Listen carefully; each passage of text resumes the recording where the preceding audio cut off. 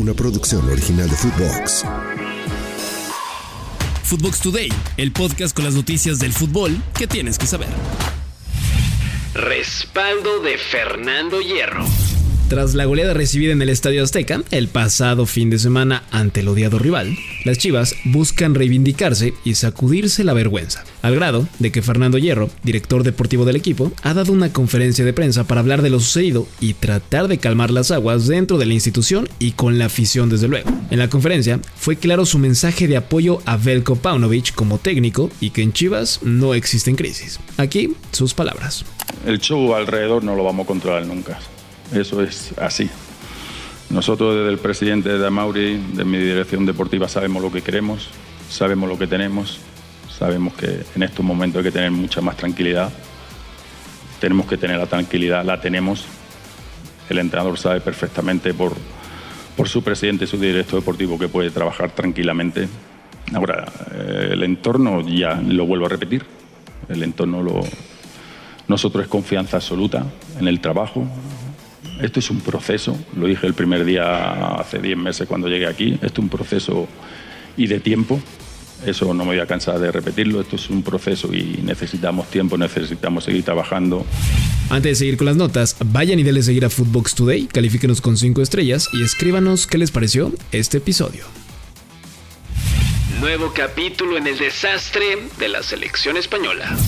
La jugadora campeona del mundo con España y jugadora del Pachuca, Jenni Hermoso, rompió el silencio tras la convocatoria de la selección femenil española para disputar la UEFA Nations League. La delantera lanzó un comunicado en redes cuestionando la lista y las últimas decisiones de los dirigentes. Asegura que las futbolistas españolas están desprotegidas y que la lista presentada contaba con jugadoras que habían pedido no ser consideradas. Las jugadoras tenemos muy claro que es otra estrategia de división y manipulación para intimidar y amenazarnos con repercusiones legales y sanciones económicas. Otra prueba indiscutible que demuestra que nada ha cambiado al día de hoy y que confirma la razón por la que estamos luchando. Se podía leer en sus redes sociales. Luego de que la entrenadora Montse Tomé habló de la convocatoria y justificó la ausencia de Jenni Hermoso, la jugadora también agregó lo siguiente: hoy se ha intentado argumentar que el ambiente sería seguro para mis compañeras, cuando en la misma rueda de prensa se aseguró que no me convocan para protegerme. ¿Protegerme de qué? ¿O de quién? Muchas de las jugadoras no querían formar parte de esta lista en apoyo a Hermoso, luego del escándalo suscitado por el beso no consensuado que le dio Luis Rubiales, ahora expresidente de la Real Federación Española de Fútbol. Fichaje europeo para Pachuca. De acuerdo con algunos medios en Pachuca y en la Ciudad de México, el equipo de los Tuzos fichó a Osama Idrissi, exfutbolista del Feyenoord y Sevilla, luego de que el extremo rescindiera su contrato con el cuadro español.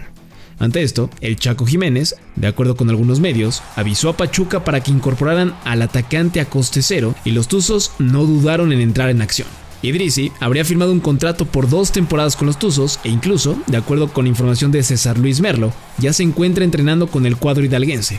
Sin embargo, falta el anuncio por parte de los Tuzos del Pachuca. Para los que no ubiquen a Idrissi, tiene 27 años de edad y ha desarrollado gran parte de su carrera tanto en Países Bajos como en España, siendo jugador del Feyenoord y del Sevilla, equipos donde destacó un poco más. En la pasada temporada, en la Eredivisie, sumó un total de 38 partidos y colaboró en 15 anotaciones, 7 tantos y 8 asistencias. Resultados en corto. Antes de despedir el podcast, van los resultados más importantes del día. En la Serie A de Italia, el Salernitana de Guillermo Ochoa cayó 3-0 ante el Torino. En la Liga MX, Pachuca derrotó a Santos Laguna 3-2. Eso es todo por hoy, nos escuchamos hasta mañana. Chao, chao. FUTVOX Today. Una producción original de FUTVOX.